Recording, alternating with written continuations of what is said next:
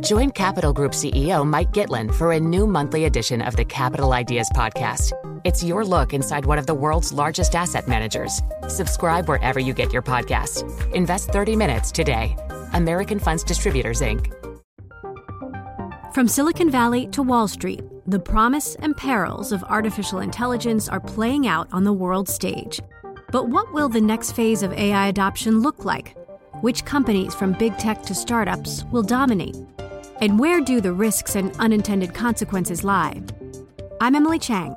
Join me at Bloomberg Tech in San Francisco, May 9th, to answer many of the industry's burning questions, alongside Snap's Evan Spiegel, Xbox President Sarah Bond, OpenAI's Brad Lightcap, top researcher Dr. Fei Li of Stanford, and many more. More details and just a few tickets left at Bloomberg.com/TechSF. Let's get to our guest. Clara Cheong is with us, the global market strategist at JP Morgan Asset Management. She's on the line from Singapore. Clara, thanks for being with us. Today, it was all about the Fed, obviously, and the comments from the Fed chairman seem to really strongly echo what we heard earlier in the year, a couple of months back, actually, from Powell in Jackson Hole. Shouldn't really be a surprise for markets that the Fed is going to remain aggressively tight, and yet here we are today with a spike in the yield on the 2-year and a sell-off in stocks. Why do you think markets were not better prepared? Hey, good morning. Thank you for having me. So overnight, the Fed did deliver a 75 basis points rate hike as per expected, but at the same time, I thought it was quite remarkable that they were also able to pull off a hawkish surprise, because to your point, expectations were really very hawkish going into the meeting. Now, I think the way they achieved this hawkish surprise was really twofold. The first is being the revisions to the dot plot, and the second being Chair Powell's tone during the press conference. So if we start with the dot plot first, the FOMC now sees the end 2022 and 2023 policy rate at 4.4 and 4.6%, respectively.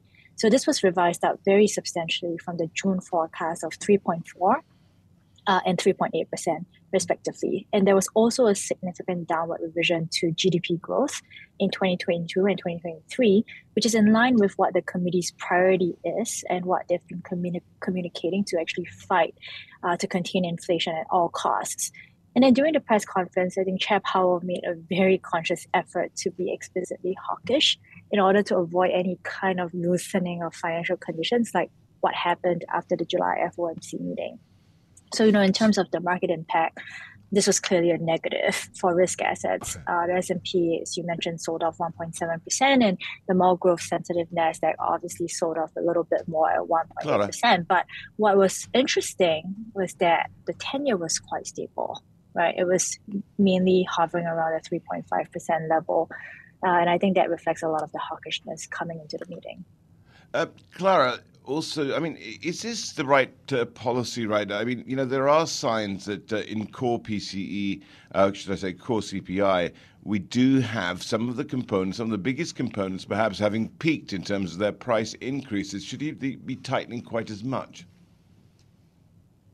Yeah, well, in our opinion, no, because I think there are a lot of current forces that are acting to slow down growth in the United States already. And, to your point, even some of the more stickier, bigger components of inflation, like shelter inflation, even though it continues to stay firm, but, we do note that the rental inflation index actually lags the actual observed rents in the economy by about 6 months or so. And if you look at the trajectory of actual rents, that's actually peaked back in February and March and have been coming down since. So if you think about the timeline, we're also probably pretty close to peaking in shelter inflation as well. So that would argue for the Fed being able to be a little bit more patient. But, given that the headline inflation number still remains relatively high, I think they're feeling a little bit of heat. Clara, with the Federal Reserve doing what it is, which are the asset classes in Asia that are likely to be winners and losers from the Federal Reserve, considering also, of course, what we've been seeing worldwide in terms of geopolitical risks? And on the other hand, which assets are the ones which can do better? So in terms of Asia, I think the Federal Reserve's outcome is likely to keep pressure on risk assets in general in the nearer term. And I think it could especially hurt export-oriented companies due to the effect of a strong dollar. And also, if you look at the increase in the discount rates, especially at the front end, that's also probably going to hurt growth stocks a little bit more disproportionately than factor neutral or value portfolios. And then in terms of assets that can possibly do well in an environment where there's still a lot of macroeconomic uncertainty, we tend to believe that that's going to be more income-producing assets, and specifically high-quality investment-grade corporate bonds in the U.S. space, especially the shorter maturity ones, are starting to look really interesting with a yield handle above 5%. How do you view geopolitical risk right now? To Rish's question, it's not only the situation in Ukraine and Russian President Putin declaring a partial mobilization. He's called up about 300,000 reservists, but there's also the U.S., China, Taiwan situation. How do you handicap political risk right now? Yeah, I think, on the margin, the U.S., Taiwan, China situation really warrants a close eye and close monitoring, because I think while all of these countries are not willing to really enter into conflict, but the rising hawkish rhetoric from all three parties could really risk them sleepwalking into a conflict, which is really the outcome that markets would really hate. So I think from that perspective, this could probably warrant slightly higher risk premium for Asia assets on a go-forward basis until we see a more substantiative de-escalation from all sides with regards to US, China, Taiwan. But that's not really the base case right now. I think the base case is more low-intensity military tensions continuing to persist until after the midterm elections. Clara, when you look at inflation, it's sort of counterintuitive, but with interest rates going up and the uncertainty, and inflation, of course, depressing assets, depressing, should I say, some of these equities, I should say here. It becomes almost a knee-jerk reaction to stay in cash, but cash is perhaps the worst place to be, because sitting in cash has got a high cost as well because of inflation. So does your investment thesis then turn towards wealth preservation rather than anything else?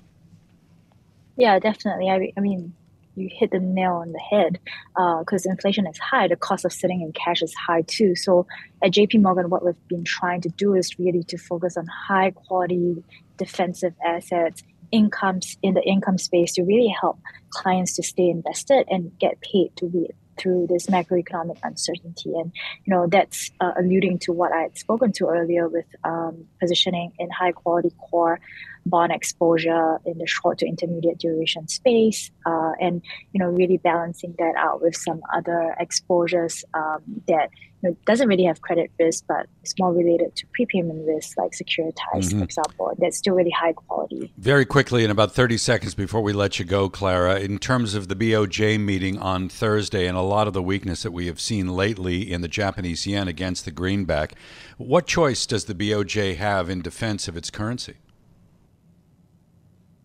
Well, I think there was some talk last week from the BOJ in terms of checking rates, putting it out there that they could intervene if they wanted to. But realistically, if they're going to stick to their yield curve control policy, it's going to be very difficult for them to, really strengthen the yen significantly from these levels. So, from our perspective, we continue to expect that the BOJ doesn't see inflation as a problem, and as a result of that, are not going to change their yield curve control policy, and hence, the yen should stay pretty weak on a go-forward basis.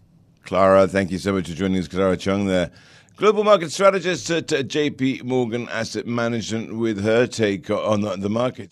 The countdown has begun. This May, 1,000 global leaders will gather in Doha for the Qatar Economic Forum powered by Bloomberg, held in conjunction with our official partners, the Qatar Ministry of Commerce and Industry and Media City Qatar, and premier sponsor QNB. Join heads of state, influential ministers, and leading CEOs to make new connections and gain unique insights. Learn more at QatarEconomicForum.com.